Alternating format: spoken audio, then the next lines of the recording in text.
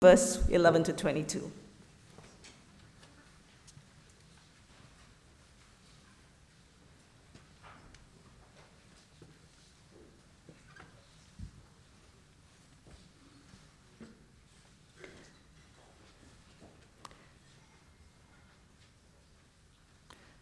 Therefore, remember that at one time you Gentiles in the flesh, called the uncircumcision by what is called the circumcision, which is made in the flesh by hands. Remember that you were at that time separated from Christ, alienated from the commonwealth of Israel, and strangers to the covenants of promise, having no hope and without God in the world. But now, in Christ Jesus, you, who once were far off, have been brought near by the blood of Christ.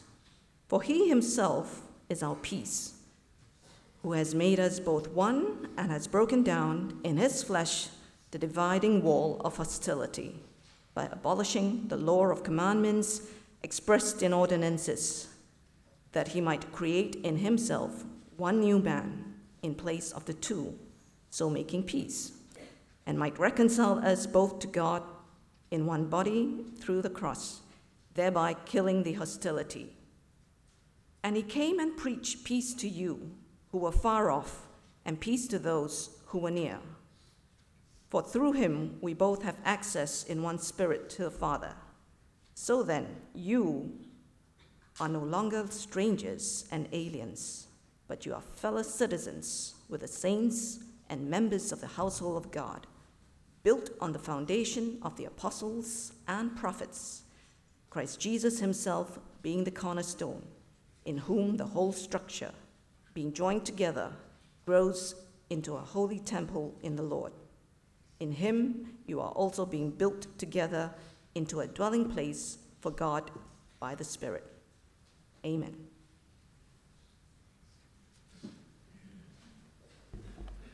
Thank you so much for the reading of his word this morning. As you know, if you have been with us the last few weeks, we have begun a new series at GBC focusing on 3 B's: believing, belonging, and behaving. And just to remind you that all of these are interconnected. Though the first 3 messages, we are focusing on each individual component, they are dependent on one another. In other words, we are saved, we are given the gift of belief in order that we might belong. And in belonging, we can exercise the behaviors that bring glory to God through Christ. So these are our themes. By the way, just now, if some of you got confused about the 2 different colors of offering bags, as I initially was confused for the first 11 months of my time here, every second Sunday, our focus is on missions, which is why the mission video. Singaporeans are famous travelers, right? The second most, last year, the first most powerful passport in the world. We are suggesting as you go, bring some food for the spiritual famine that is rampant in this part of the world.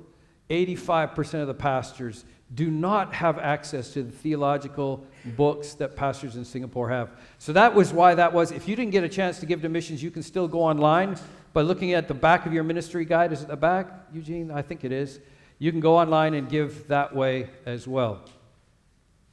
Let me just pray for us as we get into God's word this morning. Father God, thank you for this, your gathered church. You have brought us from among the nations. You have made us one people. There's a gift that you have given us in faith, and a gift that you give to your glory in our gathering. Father, I invite you now to calm our hearts, our anxieties, clear our minds so that we might hear a word from you. Do this for your name's sake, we pray. Amen. Now, I know that we're a multi-generational church at GBC, so not all of us have had the same experience. I have the sense in Singapore that if you're a young person, you get married, your expectation is you are not going to rent. Am I right about that? You're going to get yourself in the lottery. You're going to somehow get yourself to the place where you can begin to pay the bank for owning a house. But there's many of us, a bit older, that when we first got married, owning our own house was just beyond our imagination. We just expected we would have to rent. And Sherry and I remember when we first got married, both of us were still in uni. And we rented a top floor of a house for the astronomical amount of $100 a month. And $100 a month was a lot of money for us. We were both uni students. We were both doing part-time jobs, but it was a lot of money. And so we could really only afford to heat the kitchen and our bedroom. Everything else, we just closed the door and we didn't turn on the heat in that part. It was just difficult for us to get by day on what we were earning and also paying university tuition. So that meant Saturdays were amazing because Sherry worked for Jim Dandy's Pizza as a server. She was paid $1.50 an hour, which was not even minimum wage back then. They were expected to make it up in, tips in a university town. But every Friday was buffet day at Jim Dandy's Pizza. And, in America, they're not allowed to resell food after it doesn't get sold, so it just gets dumped. So instead of letting it get dumped in the rubbish, Sherry would gather up all the leftover from the buffet, and that meant on Saturday I would have pizza for breakfast, pizza for lunch, pizza for dinner, and pizza for supper. And then the following breakfast, I put the pizza in a toaster. Because, if you warm up hard bread, it's crispy, not hard. And I loved it. As we begin this walk into Scripture, the theme being called to belong, it's important for us to begin by remembering. Because when you remember, you suddenly realize that all these times God has intervened in your life. Now, it may not have been with pizza, but as you look back on your life and realize how far God has taken you to this place now, you suddenly realize how active this glorious God has been in your life. All the gentle, merciful interventions that this sovereign God was working in your life, even in the difficult time. Memory is a wonderful gift that God gives us. It gives us a reminder of His history of intervention. And so Scripture begins this way. It's important for us to remember. Verse 9 says, "It's not our work. It is His work. By grace we have been saved, for we are His workmanship, created in Christ Jesus for good works, which God prepared beforehand that we should walk in them." Now, do you notice that we are His workmanship, not prepared simply to believe something, but to do something? It's great that you believe. It's great that you have this faith. But remember last week, the demons also believe and they tremble. This word, workmanship, is fascinating to me. The original word is poema, which is the word from which we get our English word poem. In other words, you, all of us, are God's love poem. The New Living Translation translates it this way: we are God's masterpiece. That's why it's important for us to know Scripture. Because if we don't know Scripture, we simply confirm and conform to the names that men call us. We look in the mirror and we say, "Oh, I'm so fat." Unless you're a guy, and then we say, "Oh, not bad." Our mirrors are constantly lying to us. We constantly feel like we have to conform, and we eventually become the names that men call us. We eventually become according to our performance. That's why I always felt like I was stupid, because I didn't fit into the educational system. I couldn't sit still Kind of like I can't stand right in front of this pulpit. It's hard for me to just remain in one place and just stay focused. And I eventually confirmed and stopped trying. I was just hopeless, like my dear father often called me. It's important for us to remember what God says. You are God's masterpiece. He created us anew in Christ Jesus so that we can do good things He has planned for us long ago. Notice that He created us anew, not so that we could believe good things, but so that we could do good things. So let's begin here in verses 11 and 12. Remember, the verse 11 begins with this. Remember, sin leads to isolation. Now, I have no idea what it's like to raise girls. Sherry and I raised 3 boys. But there's one principle that we learned while raising 3 boys, and that is, if the house is silent, something's wrong. Because that means the beatdown has already taken place, and they've retreated to their own corners, and they're brooding and plotting their next campaign. If you have teenagers, a silent, isolated teenager is not a good thing. Men, if you are isolated, if you have self-isolated, that is not a good thing. Sin leads to isolation. It's not just my idea. It's clearly here in Scripture. In Genesis chapter 11, there is this amazing story.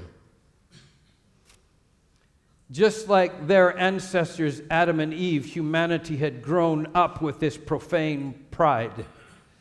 They decided, let us, in this scripture in verse 4, build a city and a tower, its top in the heavens. Have you noticed how many Western cities are named after somebody? Let us make a name for ourselves, lest we be dispersed over the whole face of the earth. It was sin that led to separation.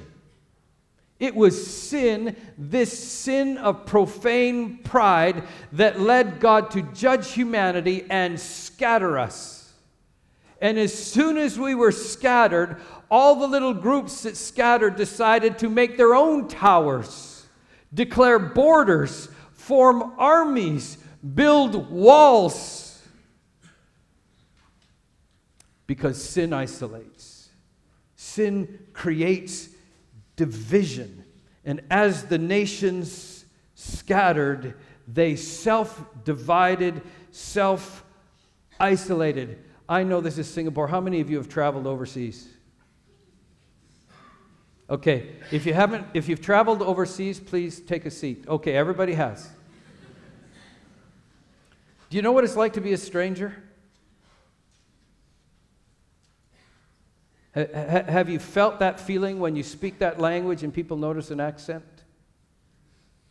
Have you noticed being in Europe and people look at you? Missionaries know what it's like to be a stranger. I know, trust me, every single name people who look like you call people who look like me in multiple languages. My sister Seok Yin knows what it's like to be a stranger, because when she was just 17, she left Malaysia and returned to Vancouver with our family. My sister knows what it's like to be a stranger. She knows every single name that men who look like me call people who look like you. We all do it because sin isolates. Sin separates us. And that's why the Apostle Paul uses some of his most graphic language to remind the devastation, to remind us the devastation of sinful isolation and separation. He says, therefore, remember what it was like to be a stranger, you Gentiles. This word literally is su ethne, meaning you ethnics. You different people. You were different in the flesh, called the uncircumcision. Now, this is an awkward English word. Why? Because the translators actually made up an English word. They made up an adjective when in the Greek it's not an adjective, it's a noun. They said, let's just describe it because we're preparing this interpretation for fragile religious ears. We don't want to offend anybody. This is a slanderous, race-baiting noun that Jews called everyone who looked like us. It's not a description. It's a discarded piece of skin. That's what they call us. Remember that at one time, you who are not Jews were called this horrific, racist term by what is called those who are the people of God. Why? Because it separates us.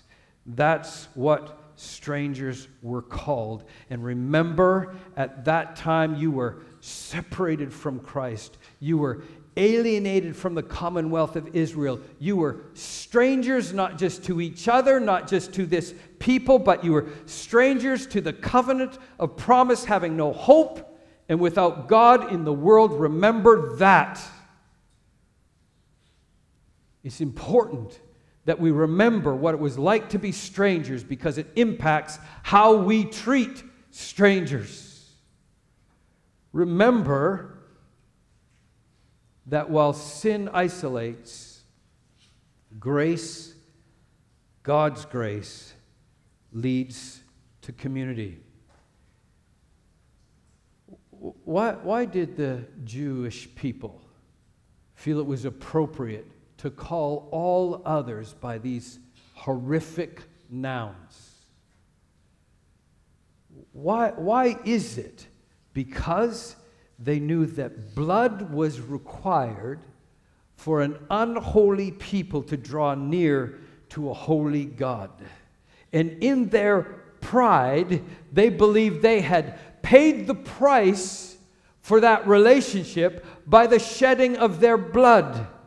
Their father Abraham was called to give this sacrifice of blood to establish a symbol of the covenant between a holy God and this profane man. He gave the sacrifice of blood. He was circumcised, and his children were circumcised, and his grandchildren were circumcised. They felt pride that they had given this sacrifice of blood in order to draw near to this holy God. Not only did their father Abraham do that, but they remembered their prophet Moses said, "Take the blood of the lamb, a perfect lamb without spot, paint it on your doorposts of your home. Then the angel of death will come and slaughter all the pieces of skin.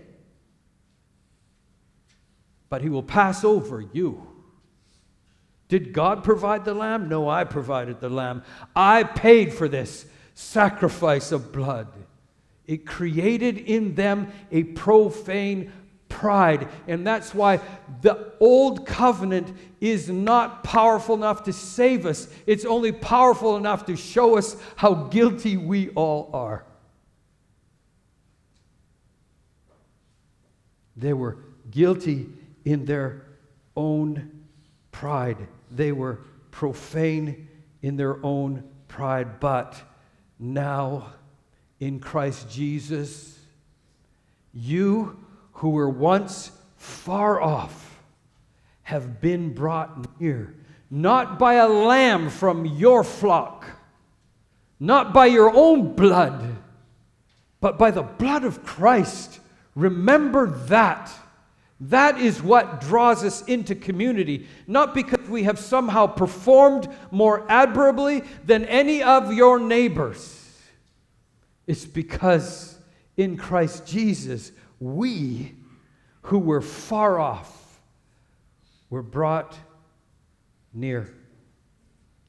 You know, one of the significant themes, I'm not sure if you heard Pastor Eugene sharing this, God, our God, is a God who gathers. This is a significant theme in all of Scripture. Leviticus chapter 23, verse 39 establishes an important feast in the life of the people of Israel. It was called the Feast of Tabernacles. On the 15th day of the 7th month, when you have gathered in the produce of the land, you shall celebrate a feast of the Lord for 7 days. The theme of gathering in the produce of the land. This is a huge theme all the way throughout Scripture. Even in evangelism, it talks about gathering in the nations. We're going to see this in a bit later. There's the gathering of sheep. In Ezekiel chapter 37, God grieves over shepherds who have ignored his sheep.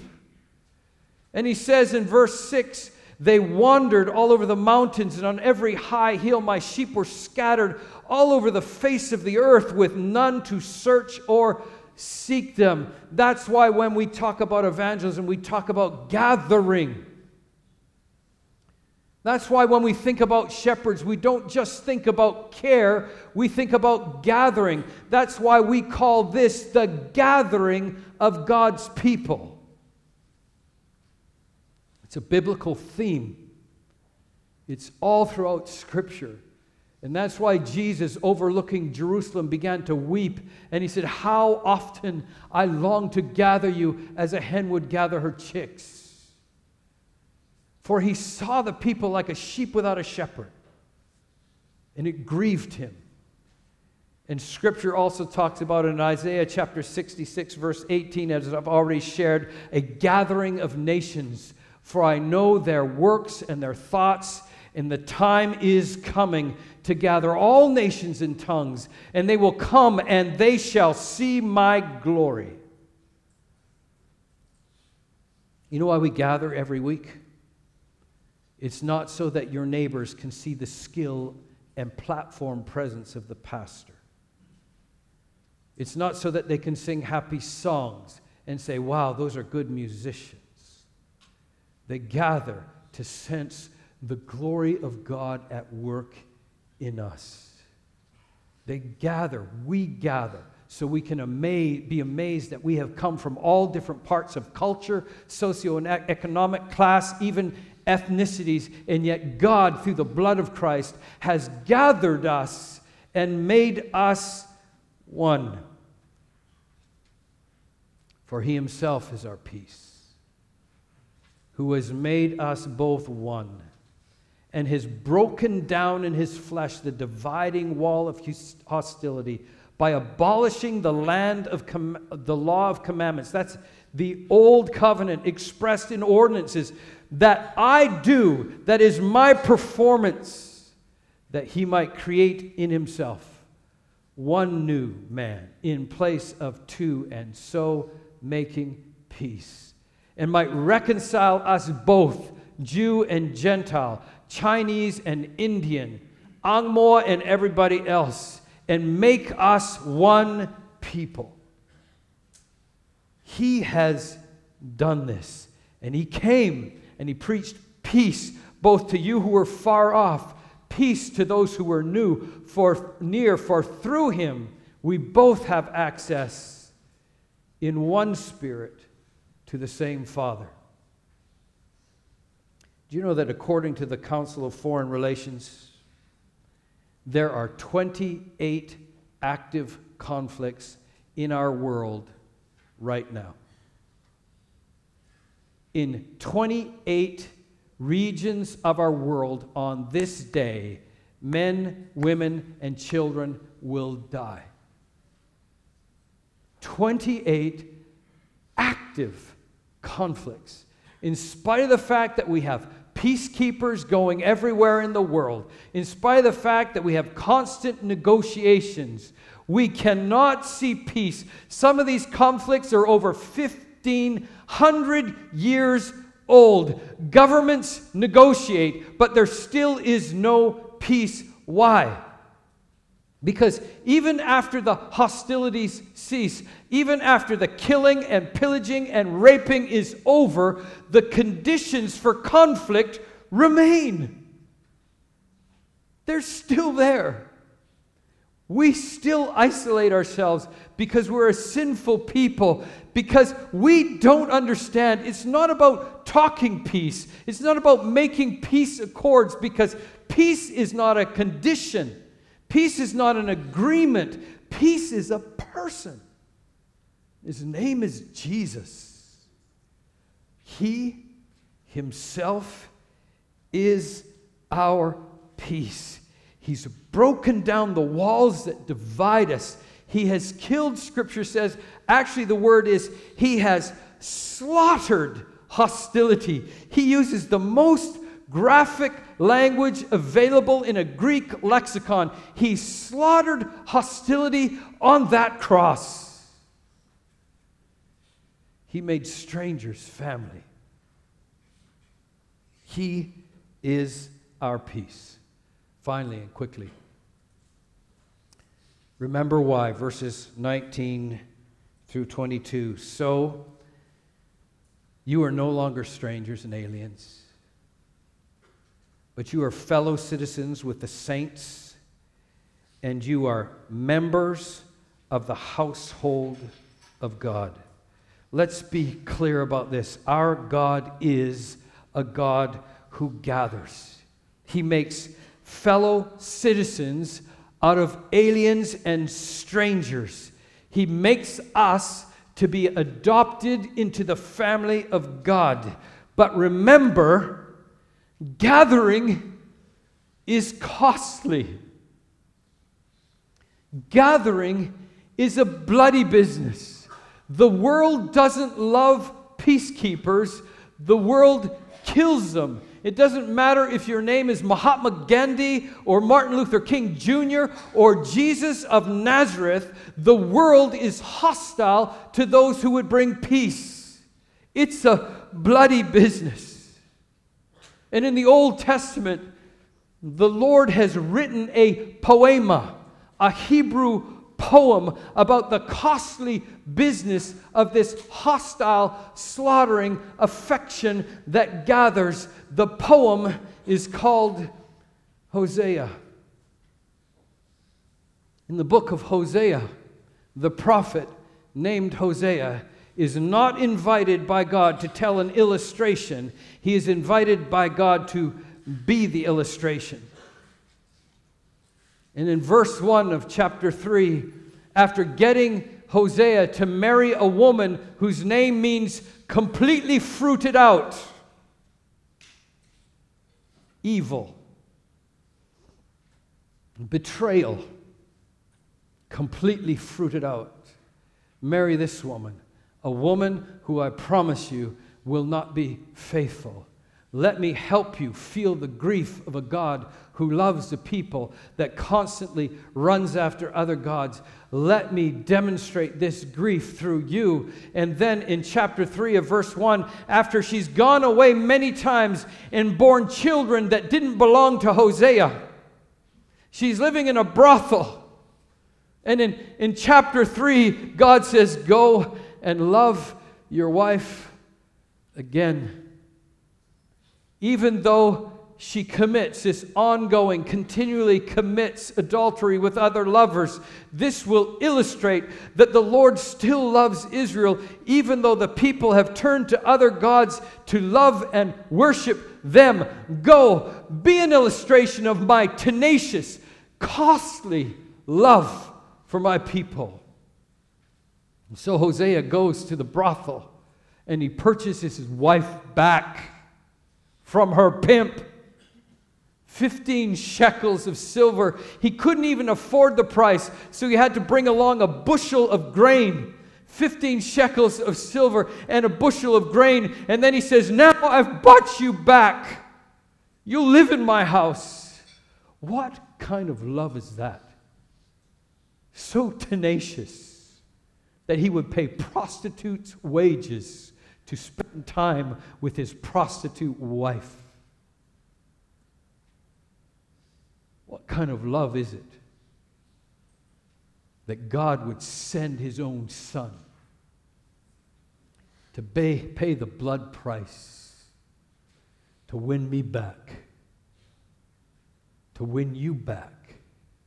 that same God, just like Hosea, that letter is written in the ink of Christ's blood, and he gathers us together and says, now I've paid for you. You are not your own. You're bought with a price. I gather you now into my house.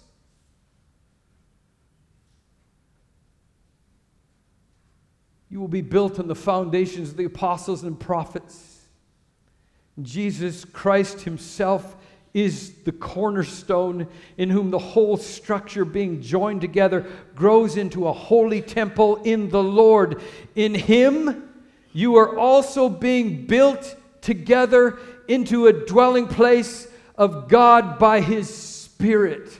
Some of us are just bricks because you haven't belonged.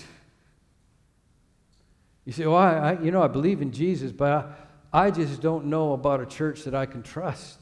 I've been hurt. I've been damaged. There's, lots of stuff in my history, So it's just safer for me to be a brick. Yes, it is. But God desires more for you. He's not asking you to trust a church. He's asking you to trust him. He is building us together. Now, why? Why would he do that? I sometimes, unfortunately, read books. And I notice there's a lot of debate right now about the purpose of a church. Why are we here? And you know all the answers. God has brought us near. He's been our peace, so that we can evangelize, so that we can fellowship, so we can study God's word. So, all of these things. But there is so much more than that. He has brought us together. He's purchased us with a price. He has been our peace, not just so that we can do all these things that we could do with or without him. He has brought us together so that we could be a house for his glory. Do you understand the crucifixion? Do you understand that the temple in Jerusalem was a residential palace for the King of creation?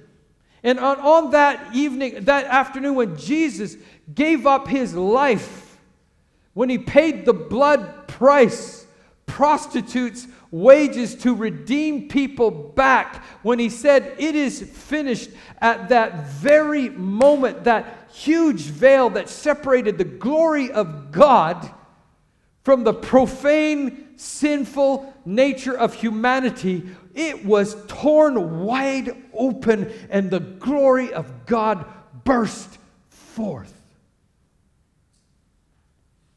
GBC, it burst forth to inhabit us.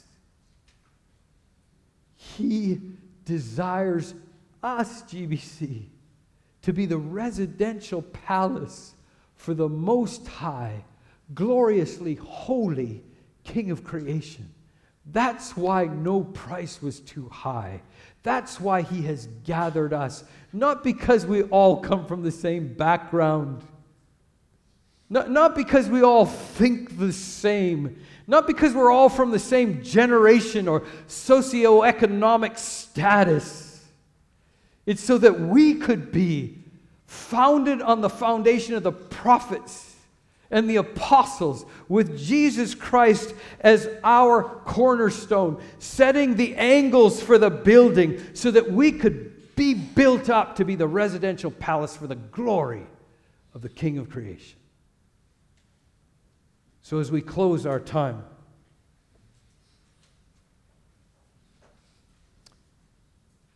are we prepared to be the kind of people that set aside our own personal agendas, who realize we gather not because of what we hope we will get,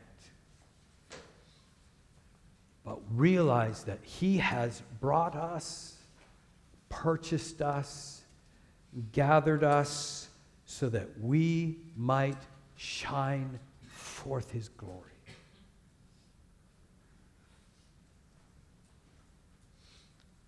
We're to grow in holiness so that we GBC, can be a suitable residential palace for this glorious King who speaks all things into his existence. And no matter what your life coach says, no matter how your culture informs us, we are not to remain Babel. We are not here to make a name for ourselves, to raise the profile of Grace Baptist Church. We're here simply to shout out, to emanate, to illuminate, so that His glory, so that the name of this God would be known in Singapore, would be famous among the nations. So I want to ask you to bow with me for just a moment. Well, some of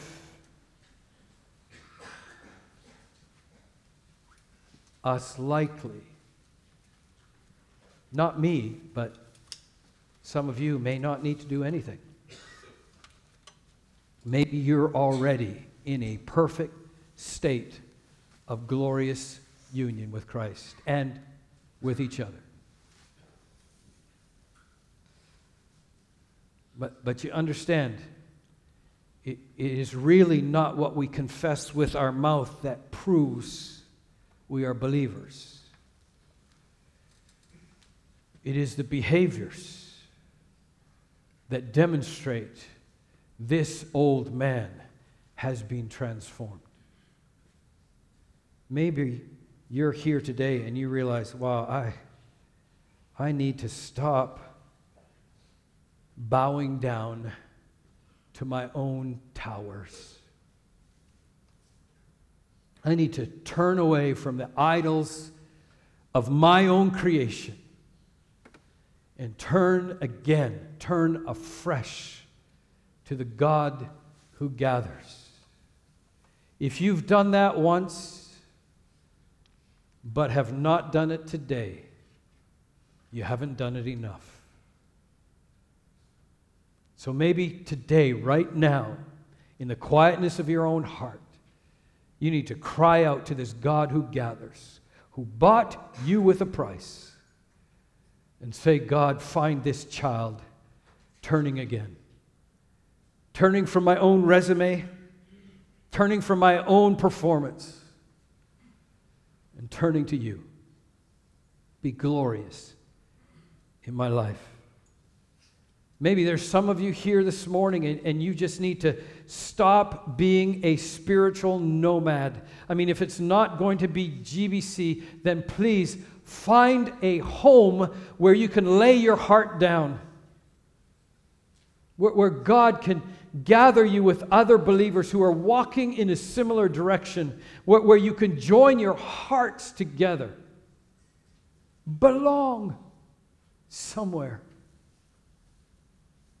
God has paid the price. He has written this poema in His Son's own blood so that you might not just believe, but so that you would belong.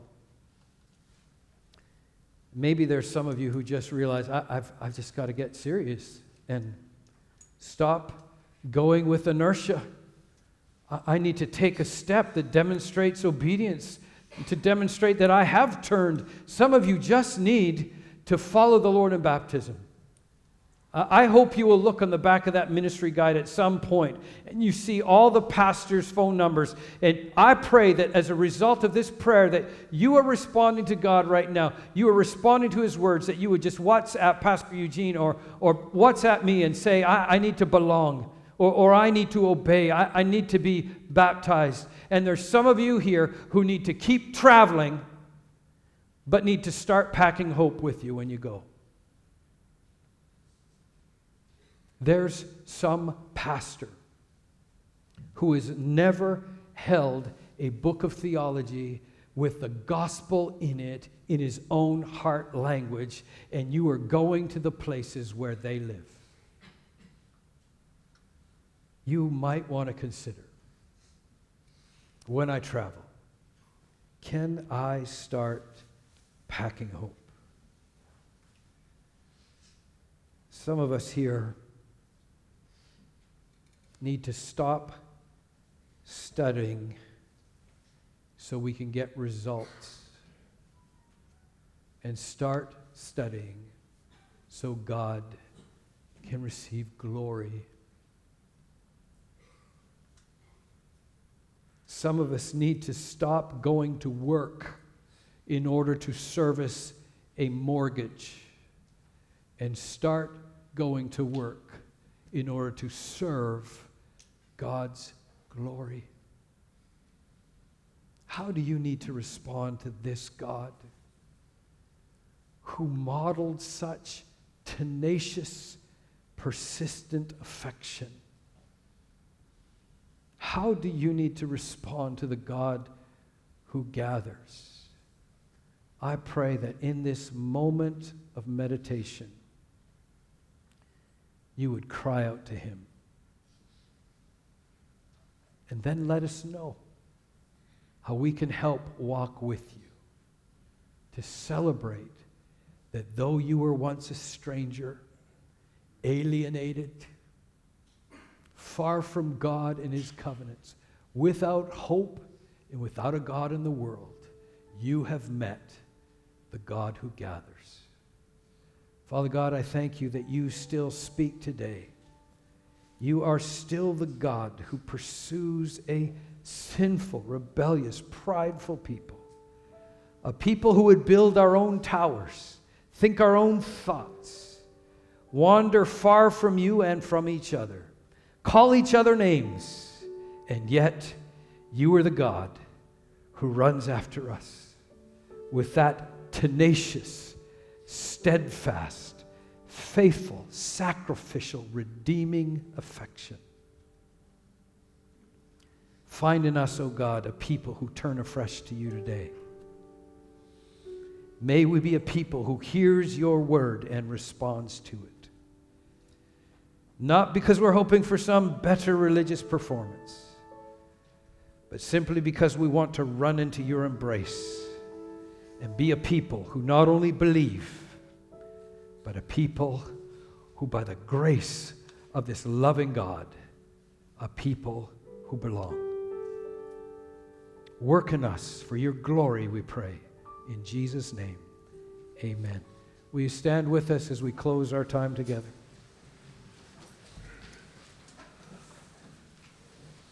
Let's respond with this song as God's people who is empowered by the Spirit, empowered by his word, empowered by his grace, as the church, as a people.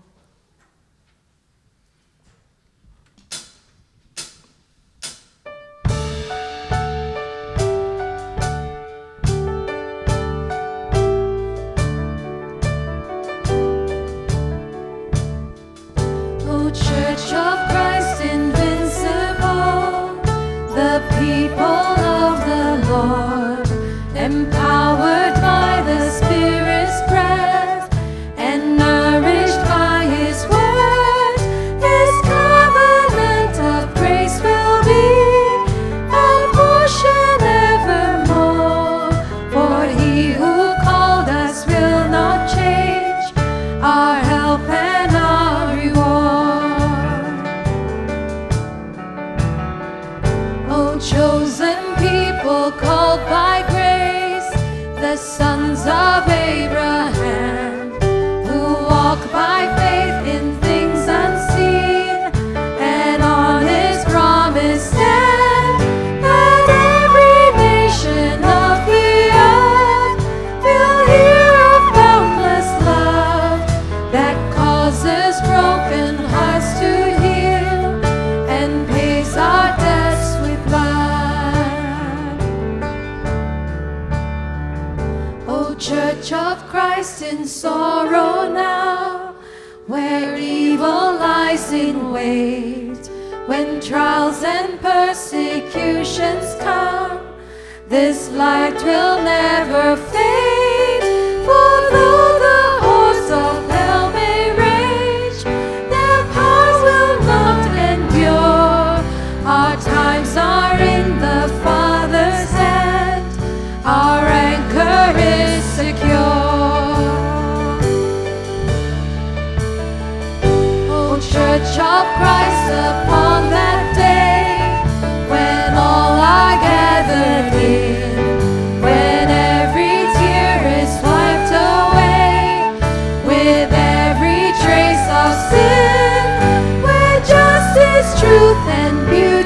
shine, and death has passed away, where God and man will dwell as one for all eternity, where justice, truth, and beauty shine, and death has passed away, where God and man will dwell as one for all eternity.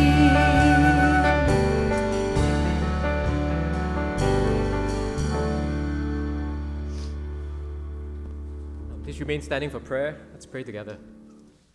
Gracious Father, we thank you that you are the God who gathers. We thank you that you are a God who has loved us with such amazing love, with such tenacious love, love that will never let us go. Father, because of your love, we belong to you, we belong to one another. So even as we scatter into the world this week, we scatter with the confidence that you are with us, that we are your people and you are our God.